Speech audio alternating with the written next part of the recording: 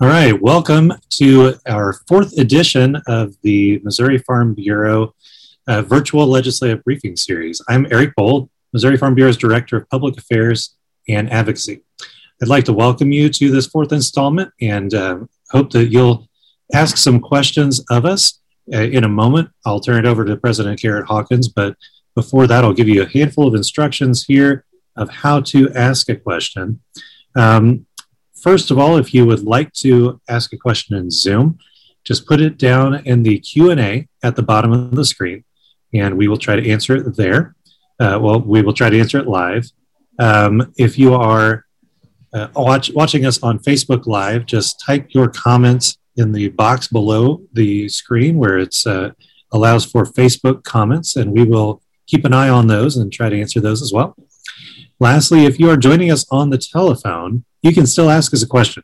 Just text it to us at 573-326-4501. Again, that is 573-326-4501. And just send us a text there, and we'll try to answer that on this webinar. All right, and lastly, if you would like to go back and listen to anything that you hear today, it's going to be available on our Facebook page. So just go to Facebook and search for Missouri Farm Bureau, and you should be able to find it right there. The audio of this session will also be on our Digging In with Missouri Farm Bureau podcast, and you can subscribe to that at mofb.org/podcast. We'll also put a link in our weekly newsletter that should come out on Monday, and you'll get that when you sign up for alerts at mofb.org/newsletter. Again, that's mofb.org/newsletter. All right, I'm going to go ahead now and turn it over to our president, Garrett Hawkins. All right, thank you, Eric, and good afternoon, everyone. I hope you're staying dry. Well, let's face it, that's pretty much impossible the past few days. A nice combination of snow on top of mud, right? Well, I hope you all are doing well. Ironically, I'm in the process of writing a commentary about spring being right around the corner. And as I write, I can't help but look out the window and see what's with us. So today we have a great panel of our own staff.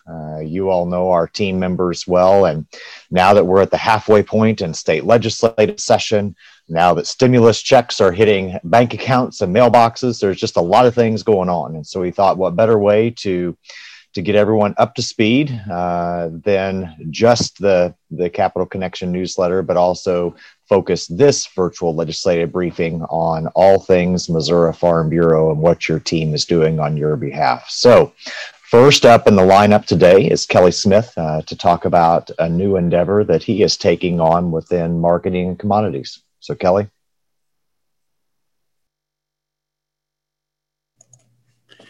Thanks, Garrett. Good afternoon, everybody.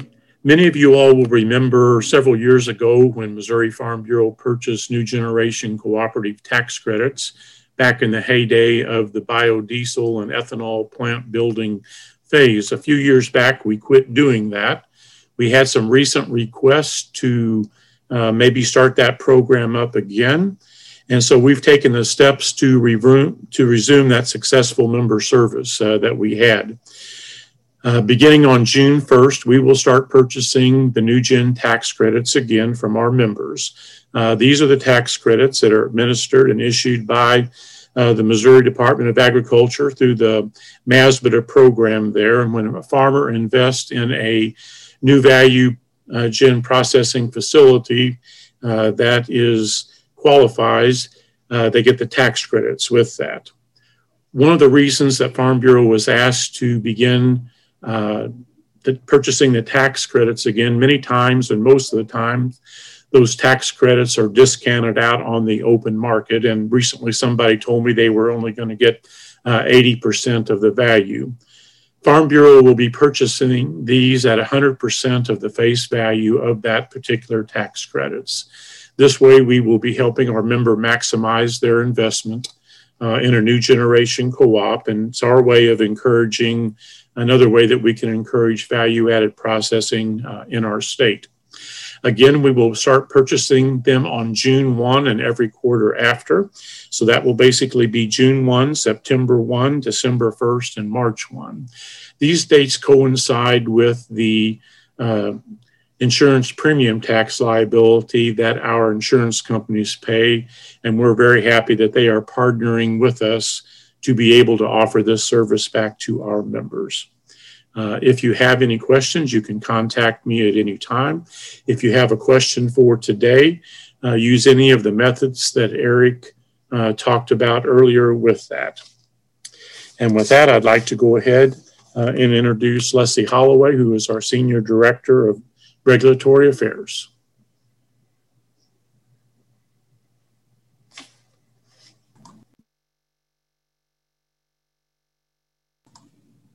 Thanks, Kelly. Today I'm going to talk about climate change for our regulatory update. And we're going to start with a slide that I had actually used in our first virtual briefing that showed language from one of the executive orders that President Biden signed very early in the administration. And I'd call your attention to that second goal there: conserve at least 30% of the nation's lands and waters by 2030.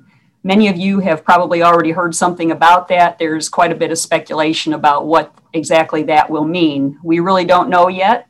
However, the executive order also did call on the Secretary of Agriculture to put together a group to advise him on that particular issue. If we could go to the next slide, Spencer. This is the language from the executive order, and you can see that the Secretary of Agriculture is directed to collect input from a number of different stakeholders, including farmers and ranchers, about how to best use Department of Agriculture financing and programs. And the underlying language focuses on exactly what the recommendations will pertain to, but there's voluntary adoption that they're calling for, climate smart agricultural and forestry practices. We already have an idea of what those are, but I'm sure we'll be hearing about some that we may not yet be familiar with. Wildfire risks are also addressed, carbon reductions, and then source sustainable bioproducts and fuels. And USDA has issued a public notice just this week calling for public input on these question categories that you'll see on the screen. The 4 question categories are listed, and then an example of one of the questions I've included under the first 2 bullet points. So climate smart agriculture and forestry is one category, and the question there: how can USDA encourage the voluntary adoption of climate smart agricultural and forestry practices in an efficient way where the benefits accrue to the producers? The second category: biofuels, wood, and other bioproducts and renewable energy. How can incorporating climate smart agriculture and forestry into biofuel and bioproducts feedstock production systems support rural economies and green jobs? The last 2 categories you can see pertain to wildfire and environmental justice. Moving to another one of the executive orders that we talked about in the first week. This is the other executive order specific to climate change. And the reason that we have that up this week is because there has been a lawsuit filed by Missouri Attorney General Eric Schmitt.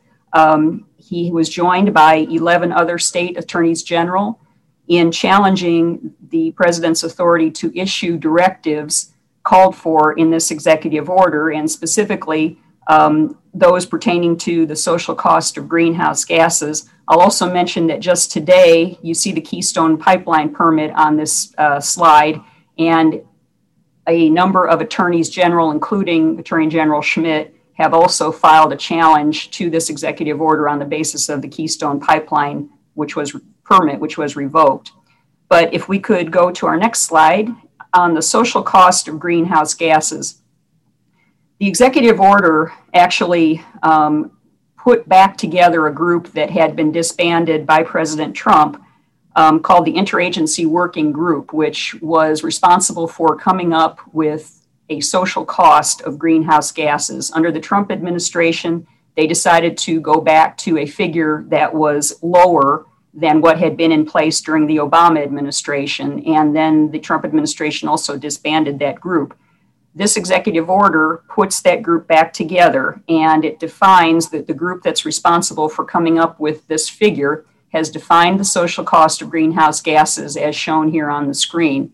So it's the social cost of greenhouse gases, monetary value of the net harm to society associated with adding a small amount of that greenhouse gas to the atmosphere in a given year. And then at the bottom of that slide, you see there are three gases that we're talking about for greenhouse gases. Carbon is the first one, technically carbon dioxide, but carbon is what the focus is there with carbon dioxide, methane, and then nitrous oxide.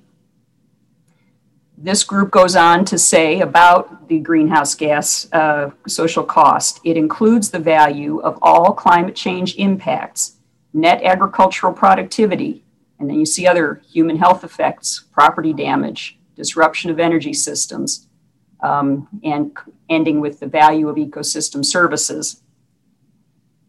Then finally, this group says the social cost of greenhouse gases, therefore, should reflect the societal value of reducing emissions of the gas in question by 1 metric ton.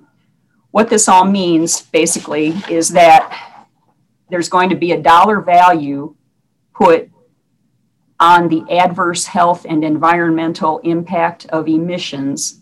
That value will then be factored into the value of the cost-benefit, the value into the cost-benefit analysis equation for regulation, so that the estimates of costs to those being regulated will be lower than they otherwise would. This is going to be the way that the administration attempts to put back into place some things like the Clean Power Plan and the other things that were deemed to be extremely costly in terms of regulatory impact. The last few things I'll talk about just generally, but we expect to hear more about climate change, of course, from the agencies you'd be thinking of, typically EPA, Department of Interior with the Fish and Wildlife Service, and some, of course, Department of Energy. But what has been interesting over the first few weeks of the administration is how the financial system regulatory agencies have been in the news quite a bit. And for instance, the Commodity Futures Trading Commission has established a climate risk unit. This was just announced yesterday. The Securities Exchange Commission has established the Climate and Environmental, Social, and Corporate Governance Task Force, also focusing on climate change. The Federal Reserve Board has been in the news, as well as Treasury Secretary Janet Yellen. So those types of proposals will be going way beyond agriculture, way beyond direct environmental impact, and getting into global financial systems and markets. There's been quite a bit of media attention. We know that there will be a lot more media attention on this, and we're all learning a lot as we go along. Very few details at this point, but President Hawkins has done interviews, you may have heard, with Brownfield Ag Network. There was a Reuters news story that not only included quotes from Garrett, but also from Lafayette County Farm Bureau leader Gary Rieckhoff. Today, there's a Wall Street Journal editorial talking about carbon dioxide and how that may result in standards for ozone, which would be the way to get at carbon dioxide. There have been congressional hearings over the past couple of weeks, and American Farm Bureau has been providing testimony at those. We'll hear more regulatory proposals as newly appointed agency heads take office, and then, of course, there's litigation that we will expect. The words that you'll hear again and again coming from the ag community will be, we are going to seek voluntary, incentive-based, market-driven options for trying to address some of these issues. And so we will be developing that message and be happy to take any questions on that. If you have any questions, please type them in, and we will move on to our next update, which is BJ with state legislation. Thank you, Leslie. Here we are at the legislative spring break. It's always a great time to get to catch up and actually spend some time looking at where we stand on legislative issues that Missouri Farm Bureau has been working on in the state capitol. It's kind of the unofficial halfway point, and we've got about 8 weeks of session left and a lot of activity. I'm happy to report that when we came into session, we were talking about 3 issues of talking about property rights, infrastructure, and strong agriculture. And we've seen some good movement on all of those issues as we look towards the second half. We've probably told you before, but Representative Mike Haefner in the House has House Bill 527 to prevent merchant transmission lines from having the power of eminent domain. This is our number one priority, is making sure that we're protecting landowners, not only in the path of the proposed merchant transmission line, but for everybody across the state. You know, when this bill was testified on in the House, one of the people in favor of the project actually said, we're setting a precedent here that if we let this project go through, we'll have multiple lines going through the state. And that's been the talking point for Missouri Farm Bureau for some time, that we shouldn't be letting these people take people's property without having to freely negotiate that. And so that's one of our main priorities, and we'll continue to push that. We're happy to see House Bill 527 pass the House by a vote of 123 to 33 just a few weeks ago. So that bill will now proceed to the Senate. Senator Bean has the bill in the Senate. He has a similar bill in the Senate and probably will pick up House Bill 527. That's what we would expect to see happen over the next couple of weeks. So that conversation is now going to proceed to the Senate, where we'll be fully taking on the issue as we focus on that as our number one priority to accomplish this year. Another issue that we've been talking about for some time is infrastructure and finding more funding for our state's roads and bridges. You've heard Missouri Farm Bureau talk about for some time that our members have recognized the needs for additional funding. The Senate, just before they left for spring break, passed Senate Bill 262, which would put in place an incremental increase of 2.5 cents per year, up to a total of 12.5 cent total increase on the motor fuel tax. And that bill actually offers a refund provision. So payers across the state could actually file the paperwork with the state and actually get back that increase if they chose to. So it would be something they would have to opt into for the refund, but it is actually a refundable increase on the motor fuel tax to allow some extra funding for our state bridges. Also, in addition to that, on the broadband front, when we talk about infrastructure, we're always talking about broadband as well and trying to connect more Missourians. There's a few bills that have been filed and seen some action, but the main issue on that is funding. There was $5 million included in the governor's budget to go to the state's broadband grant program, and we're excited to see that. We have not seen the House's proposed budget come out yet, but we expect that funding to stay. Spencer may talk about it or not, but I've also heard word that there's quite a bit of broadband funding included in the stimulus bill. So I do think we're looking at the edge of a lot of opportunities to help connect Missourians with broadband. On the legislative front, considering broadband, I also think we will see some of those legislative efforts move. And most of those are just providing additional options for areas to increase broadband in their own areas. So some exciting news on that front as well. Another issue, obviously, Missouri Farm Bureau, it's right in our name. We're talking about a strong agriculture in the state of Missouri. House Bill 529, the Missouri Made Fuels Act, which establishes a statewide biodiesel standard, was perfected in the House just before spring break. So that bill just needs one more vote in the House before it will proceed to the Senate. And there's a Senate bill also in the Senate that's had some early movement, and it's ready for floor debate as well. So we're encouraged by that. That's something we've been talking about for some time. You know, this would allow Missourians to grow more of their own fuel right here in the state. It's also a green energy. It burns cleaner than standard diesel. So you're establishing a lot of goals at one time, as well as making sure we're a little bit more fuel independent right here in our own state. So excited about the activity on that as well, and look forward to seeing that move in the second half. Another issue that we've been talking about, and probably you've heard me before talk about, is the Department of Agriculture and their MASBDA, the Small Business Development Tax Credit Programs.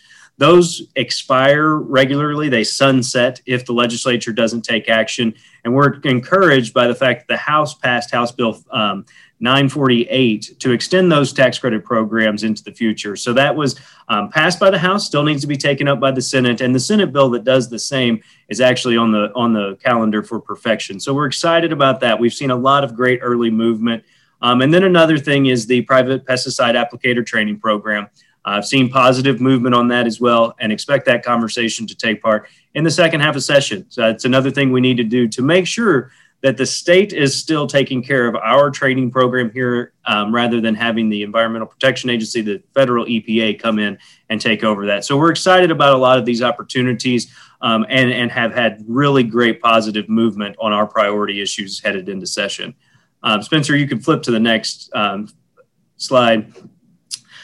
when we look at the bigger picture of the legislative session, there's other issues that are going on. If you open the newspaper or watch the news, some of the issues I just spoke about, which Farm Bureau is focused on, may not be the ones you see taking the headlines. But here's a few that you'll see probably making the headlines, including taxation.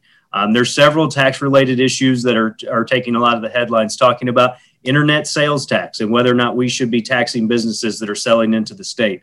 Also, property tax and that personal property versus real property, and what is the most equitable way to be taxing Missourians. Election issues took a lot of conversation there at the end of session in the House. They spent a whole evening debating where we should be on elections, including an issue that Missouri Farm Bureau is very interested in, looking at initiative petition reform and whether or not it should be more difficult to change our state's constitution. We believe that the Constitution should be a guiding document and not something that should be changed just by a 50% plus one vote.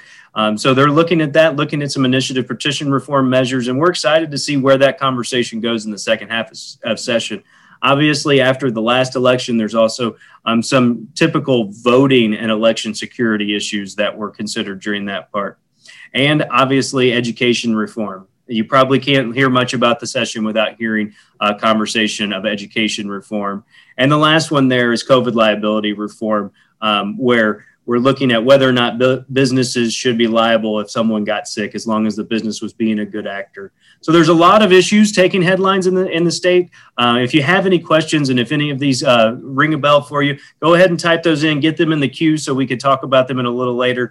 But for now, that's the update on where we are on state legislation. It's been a busy first half, looking forward to a busy second half. And with that, I'll pass it over to Spencer Tuma. All right. Thanks so much, BJ. Good afternoon, everybody. Wanted to just give a very brief update on the goings-on in Washington, D.C. right now. Certainly, there's been a lot dominating the news cycle, particularly over the past couple of weeks. President Hawkins did mention that the stimulus bill, some people call it the stimulus bill, some are calling it COVID-19 relief, some people are calling it the American Rescue Plan, which was the title of the bill. That did pass the House and the Senate and was signed by President Biden late last week. So I won't go into a lot of details of the stimulus bill because, quite frankly, there was a whole lot of items in that bill that didn't have anything to do with agriculture. But overall, the price tag was $1.9 trillion. Kind of just a couple of quick hits. BJ mentioned there's significant funding that will hopefully come to Missouri for rural broadband deployment, as well as there's some changes. USDA received some additional funds to do commodity purchasing programs similar to the Farmers to Families Food Box program, which some of you might be familiar with in your local community. There were no changes to the rules of the Coronavirus Food Assistance Program. And I know we talked about this in the previous couple of sessions. Leslie mentioned the executive order that required a freeze and review of all pending programs. So the Coronavirus Food Assistance Program, or CFAP, is still temporarily frozen and under review at USDA. Now, you'll recall in our last session that we had acting state FSA Director Jeremy Mosley on. He indicated that this is just a pause in the program. We continue to communicate with American Farm Bureau, with USDA, with our congressional colleagues that we would like to see that program resumed as quickly as possible.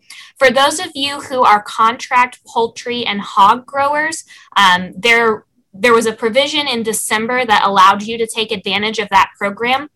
The original deadline for application to CFAP was going to be the end of February, but because the program's under review, they have decided to extend that deadline. So if you haven't gotten your application in yet, we would encourage you to do so. Talk to your local FSA Service Center. Right now, USDA offices are still kind of operating at partial capacity due to the pandemic. So definitely give them a call or send them an email before you want to go in, just to be sure they're available to visit with you at that time.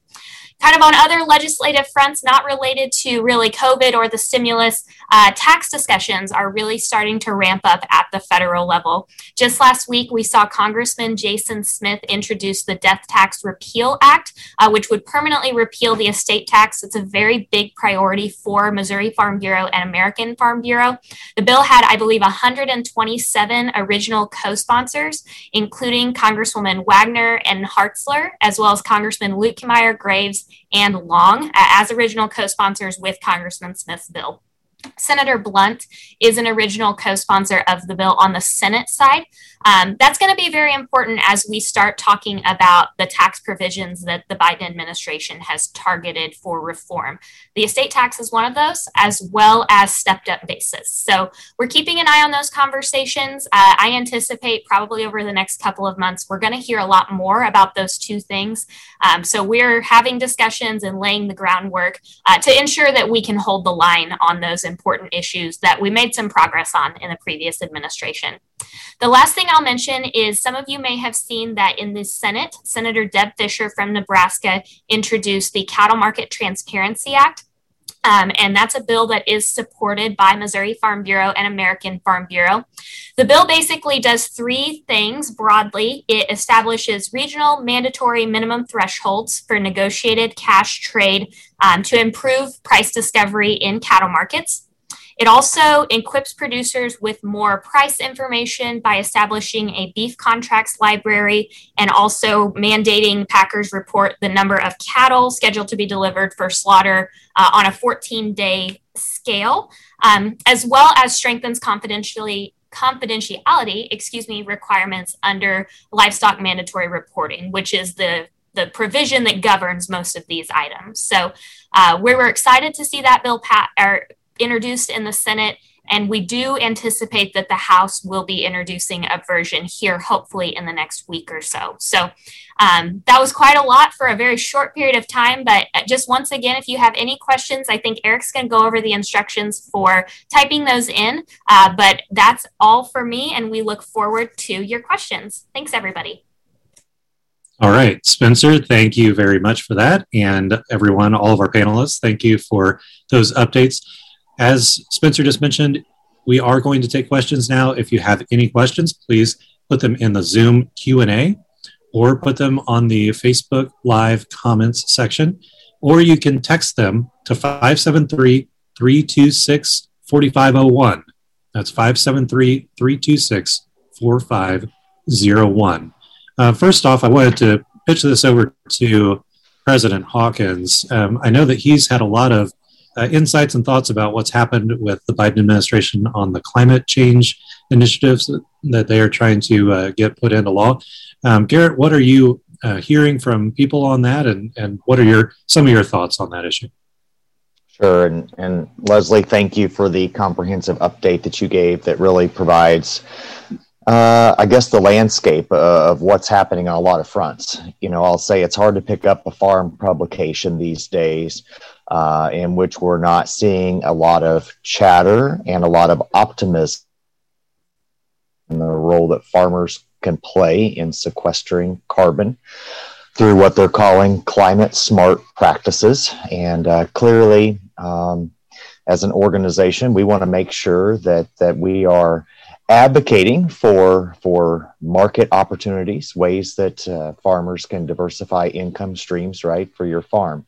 At the same time, I think it's really important that we keep this issue in perspective. You know, it was 10 years ago or so under the Obama administration that there was a lot going on with regard to climate change and carbon, a lot of which Missouri Farm Bureau and American Farm Bureau opposed. And so we have taken a different approach, a more proactive approach this time around. American Farm Bureau is one of the members of the Food and Agriculture Climate Alliance, believing that it is important that we have a seat at the table, even with folks that we may not necessarily align with on a lot of issues, but it's important that we're at the table. And so you're going to hear us talk a lot about, you know, as these discussions unfold. First of all, I think it's important that those who are engaged in this discussion start from a point of appreciation for all that farmers have done historically We do a lot every day on our farms, livestock, row crop, all farmers, and we are providers of solutions in this discussion and should be seen as such. I also think that it is important as we talk about opportunities in the marketplace that we don't lose sight of what may happen on the regulatory front. That it's all well and good to maybe receive money for selling a carbon credit, but what happens if the cost of everything we touch and use in the form of inputs goes up because of regulation? And that's what Leslie has talked about. And so when we talk about social cost of carbon, please keep that term in your minds, because that term will be used and underpin regulatory proposals that we're going to see come down the pike. And we as farmers, it's imperative that we talk about not only the positive things that we do on our farms, but also point out what it takes to actually put out a crop, right? Or to put up hay. I mean, we are major users of energy, right? We depend on fertilizer. All these things are critical to what we do day in and day out. So it's going to be important that we're telling that story. And ultimately, you're going to probably hear me talk about not just the social cost of carbon, but the social cost of hunger, ultimately, if it becomes harder for us to do what we do, and that's produce food, fiber, and fuel. So just know we are very engaged in this discussion, and we'll be taking a very all-encompassing view, again, looking for opportunities for farmers and ranchers, while at the same time being vigilant and monitoring and engaging in regulatory discussions. All right. Very good. Thank you, Garrett. We're going to turn to our questions. First, from the Zoom Q&A, we have a question that's, I think, for BJ to maybe give us some insight into. What are the consequences of getting rid of property tax? Would that result in money in taxpayer pockets, or would it shift the burden for schools, police, and fire to other payers like farmers or businesses? Yeah, I think that's a great question. That's really what the debate when we were in the Senate just before break, it was talking about the taxing real property versus personal property. And the initial bill was to get rid of the personal property tax. And that becomes something everybody, nobody wants to pay taxes on anything or any more taxes than we have to. But when you start talking about eliminating the tax, the question immediately goes to, okay, how do we make up for the funding? Missouri Farm Bureau members, when we looked at this issue, actually said we would favor eliminating the personal property tax if there was an equitable way to fill that need, but that we're concerned with shifting the burden from personal property to real property taxes. Because let's face it, we have to fund the functions of government, whether it's a local government, just like was used, of schools and roads and bridges. We all know those functions of government aren't easy. As fire departments and police departments, all of that funding has to be allowed to happen. We rely on those things on a daily basis, and everybody does. So that's really where the details of the question come from. And it's a great question, and I don't have the exact answer. The truth is there would have to be some shifting to be able to still function as we are. One of the answers is, well, maybe we don't have to have all of these functions, and maybe there's places where there could be some cuts. But I think if we expect the same level of service, we're going to have to find some way to fix that. And as far as where Missouri Farm Bureau stands on that, we're concerned if that's just a shift from personal property to real property. So I don't know if that's a detailed enough answer. It's not a perfect answer, but the truth is that's the crux of the issue right there. Is okay, if we can eliminate one, that would be great. But how do we fill the hole that it leaves? All right. The next question is something that BJ, you and I were just talking about yesterday in the office. And that is, what are the prospects of seeing redistricting finished in 2021? Yeah, I just listened to something, and like you said, we just had this conversation. I would say that the chances of it being done before the end of this calendar year are slim because of the census numbers coming in and the processes that have to take place after that. I think it's probably slim that we see it before the end of 2021. I think we're probably talking early 2022. I think those that are involved in it hope to be able to have the process done before the filing deadline. But the interview I was listening to just yesterday was actually talking about possibly having to extend that filing deadline to allow the redistricting to get finished up. So hoping that we're able to see a normal process. Eric, you may know more about the census timing. I know you had maybe some insight on that, but it sounds like it's going to be a delayed process. Yeah, it's certainly been significantly delayed, and it had been delayed throughout last year because of COVID, of course. That delayed being able to go to everybody's house and take the census for those who hadn't answered in mail, in paper. And I know that there were also some court challenges that delayed the process as well. So we haven't gotten a firm timeline from the Biden administration that I've seen about when those numbers are going to be delivered to the president. But unfortunately, we're just a little bit behind where we wish we were, and no one has a definite answer yet. Eric, if I may jump in on that, I have had a couple of questions just this week related to redistricting. Several have asked, after the last census, Missouri did lose a congressional seat. I've read several studies and looked at a lot of the data, preliminary data. At this time, it looks like we're going to remain at the same number of House members at the federal level. So if that changes, we'll certainly, make sure people are aware of that. But right now, we don't anticipate losing or gaining a seat in Congress. Yeah, we are highly unlikely to lose one since we just lost one last time, and it was just right on the edge. I think Minnesota and Missouri were in a battle to see who was going to have to lose one, and we lost. So next time around, it seems like we ought to be in good shape. Next question we have is from Barry Bean, who asks if we can elaborate, and I think this came from Leslie's presentation. Can you elaborate on the 30% of U.S. land moving to conservation? Yeah, that 30% for conservation is still pretty ambiguous. In fact, the Secretary of the Interior from New Mexico, former Congresswoman, she had actually introduced a resolution calling for the 30 by 30 last year, and she was asked during the confirmation hearing to elaborate on what that would mean for Department of Interior and the Biden administration, and she did not provide any details. So there is still a lot of information yet to be determined about what exactly that means. All right. Next question is from Ted. He says, can the money the state received in the most recent COVID bill be used to help with our highway funding? And where would Farm Bureau stand on that? I'll touch on the first part, and then BJ, if you want to take the rest of it. I'm not sure how much specifically in the stimulus bill was given to the state for transportation. I do know, I recall from the past stimulus bills with previous funding pools, there was a little bit of confusion about how exactly those funds could be used. BJ, I don't know if you've seen any reports. I know we've seen numbers for broadband, but I don't know that we have seen numbers from transportation yet. And I'm unsure how that would be used to supplement the state's current budget. Yeah, as far as I can see, I haven't done a deep dive into transportation. I do know there probably will be a lot of holes in the budget used for stimulus funds. There's a lot of resiliency stuff that you could use to at other budget issues. And I don't know the specifics of this bill as much, but I know the previous stimulus bill was not about plugging holes. So there may be some opportunities there directly related to the stimulus. I do know the state has been receiving more money than they thought they were going to as far as actual revenue funds.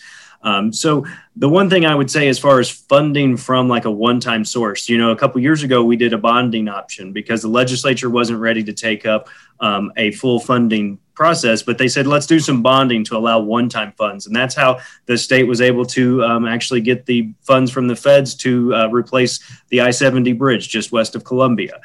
So things like that, a one-time shot in the arm would surely be welcome. We would love that. But what the infrastructure process really needs is long-term consistent funding to fund it, help fund the process year in and year out. So although we would love it and welcome any funding we could get, there's lots of needs across the state. The one-time funding would be good, but what we're really in need of is long-term consistent funding. All right, we had another question from Dennis, and he asks, are there any ideas for initiative petition reform that look likely to move forward this year? On the IP front, there's actually two of the main focuses of the conversation are signature gathering and then the vote threshold to get across to actually amend the state's constitution.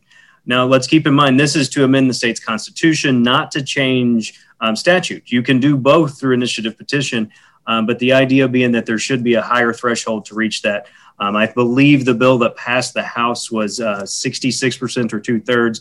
Obviously, that's probably a negotiating point, but they actually are looking at raising that vote threshold to change the Constitution, and then also requiring signature gathering in all congressional districts. You know, a lot of people don't realize this, but at this point, you only have to go to 6 of the 8 congressional districts, which actually, if you look at the state and where the congressional districts overlap, you could go to a handful of counties and reach the majority of the congressional districts and leave out large portions of the state.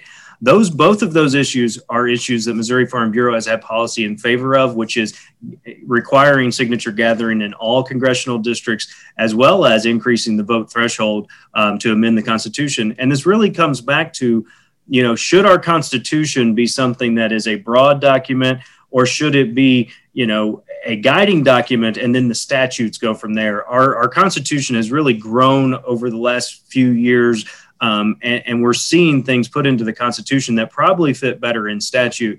So I think that's really where this conversation is headed. And there's a lot of people that are interested in it, as we've seen more and more, let's be honest about it, out-of-state interest looking to influence the Constitution through the initiative petition process. Right. Next question comes from Jason Kurtz, Northwest Missouri. He says, BJ, I wanted to know if you are aware of a bill that would allow open enrollment for students to go to another district to participate in school sports. The only requirement would be that they drive themselves or their parents take them over to that school. Yeah. Ringer law. I don't want to take all of the questions, hopefully, but I will take this one. Yes, there is a bill related to what they're calling open enrollment. There's a few more restrictions as I listened to the debate as we were watching legislation. But the bill actually requires the school districts to say they're welcoming students. So the receiving district has to prior say, we can take a certain number of students at a certain level. So you're not just going to be overwhelmed with unexpected numbers of students. I think the idea being that you could plug holes where you may have non-full classrooms. It also says the receiving district cannot be required to take on additional services by receiving students. So there's a lot of details to that bill, but yes, there is a bill that was taken up on the House floor, perfected. I'm not sure the details of exactly where it is, but moving, I would say, to allow for an open enrollment process. The idea being, if we're looking at school reform, that this may be a more palatable education reform rather than charter schools and others, where this is an opt-in kind of thing, and both the receiving and the lessen the impact on schools overall, but allow for some school choice. Great. We'll move to a question for Spencer. Give you a break for a second there. This is from Ben Brown. He says, is there any estimate of how many Missouri producers would be impacted by the proposed thresholds? I think this is the estate tax for transitioning a farm from generation to generation. A number on the top end would be the number of farms with total farm values over the threshold, but many farms are split up among heirs at transition, falling below the threshold. Just curious if we have an idea of what the number might be. Yeah, thanks, Ben. I appreciate you jumping on. I actually do have information on how many Missouri farms would be impacted at the current level that the estate tax is set at, and then also if it were to revert back. Unfortunately, I don't have that split out based on transitions plans for heirs, but just kind of broadly. So currently, the $11.58 million exemption on the estate tax that was passed in the Tax Cuts and Jobs Act looks like there's going to be about 2,290 Missouri farms, somewhere thereabouts, that would be impacted by the estate tax at that threshold. If it were to revert back, which is something that the Biden administration has said they are looking at, that number jumps all the way up to 5,893, so almost 6,000. From an acres perspective on cropland, right now under the current exemption, that's about 3,280 acres on the average. If you're doing the 11.58 million, if it reverts back, that's going to be about 1,643 acres, depending on what the value is assessed at. So it's certainly very interesting, very scary. And that's something, Farm Bureau has been a really effective messenger on this issue in the past, and we will continue to do so. But I'd be happy to talk with you offline more broadly about those numbers if you have additional questions. And there have been some suggestions by the Biden administration and some of their allies to get rid of stepped-up basis as well, and a number of other proposals that Missouri Farm Bureau and American Farm Bureau have been pushing back on strongly, because any of those type of changes could really devastate family farms all across America. So one more question we have here. Now, if anyone else has questions, please put them in the Q&A or put them on Facebook, on the Facebook Live comment section, or you can text them to that number I gave you a second ago that I just took away from my screen, so I can't give it again. But the last question we have so far is, what are the odds of seeing right to repair legislation this year? I understand that the Chamber of Commerce is opposed.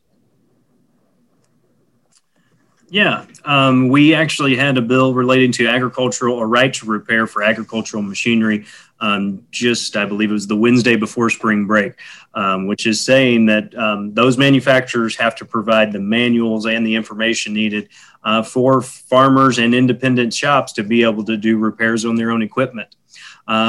This is something Missouri Farm Bureau has had policy in favor of for a couple of years, saying that we do believe that farmers and ranchers should have the diagnostics and the tools necessary to repair their equipment. The equipment manufacturers and other groups have come out in opposition to it. And I think when you talk about something like this, there's a lot of details involved. There really are. There's probably some legitimate concerns of what can an individual do to a piece of equipment that might make it unsafe or outside of legal standards related to emissions and things like that.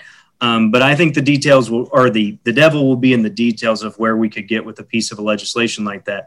While we do think we need to have the tools at our hands, there probably are some concerns there. As far as the chances of it passing, I try not to guess about whether or not something will pass in the legislature. The legislature can prove you wrong either way on any given time. But there is some legislation moving in the House. I will say at this point, there hasn't been anything in the Senate that I've seen or any movement of a bill. But there is that conversation is happening in the House and has for a couple of years. So don't be surprised. Representative Hovis out of Southeast Missouri has that bill and is very interested in it. And it is something that we look forward to continuing the conversation on as we look for farmers and ranchers to have more options as well as approaching their equipment. Yeah, and BJ, I would just add on to that. American Farm Bureau is kind of re-engaging on the right to repair issue. I know there are several issues with state legislation moving, and they're kind of at different points in the game, but the American Farm Bureau Board did meet last week and had a very robust discussion on right to repair, which AFBF has extensive policy on. Part of our policy is to seek a memorandum of understanding with some of those major equipment dealers to try to reach common ground about where and how farmers and ranchers can have access to those particular parts and equipment manuals and that sort of thing. So hopefully that conversation is going to get restarted at the federal level as well. I know President Hawkins has been very engaged on this issue over his career. So I don't know, Garrett, if you have anything to add on that.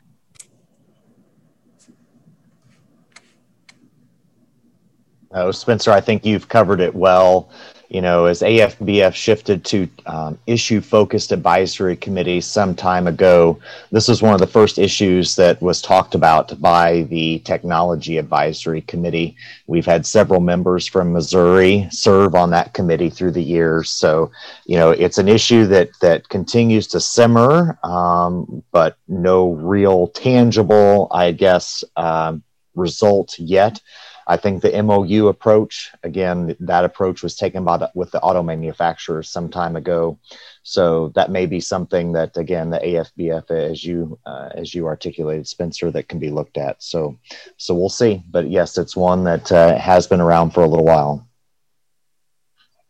All right. Well, I think we've answered everybody's questions. So we can get to the end of our webinar for this week, but if you have any questions that you think of later, feel free to shoot us an email anytime, and we'll always be happy to talk with you or give us a call here at the home office. Happy to answer any questions we can anytime. Doesn't have to be during a webinar. But for closing comments, I'll toss it over to President Hawkins. Thank you again. All right. Well, thank you to the team. Thank you to all of our participants today. Make sure, encourage your fellow members to check us out after the fact, and you can go back and look at previous legislative briefings as well. I'll just say I have enjoyed over the last couple of weeks post Celebrate Agriculture, Thank a Farmer Week.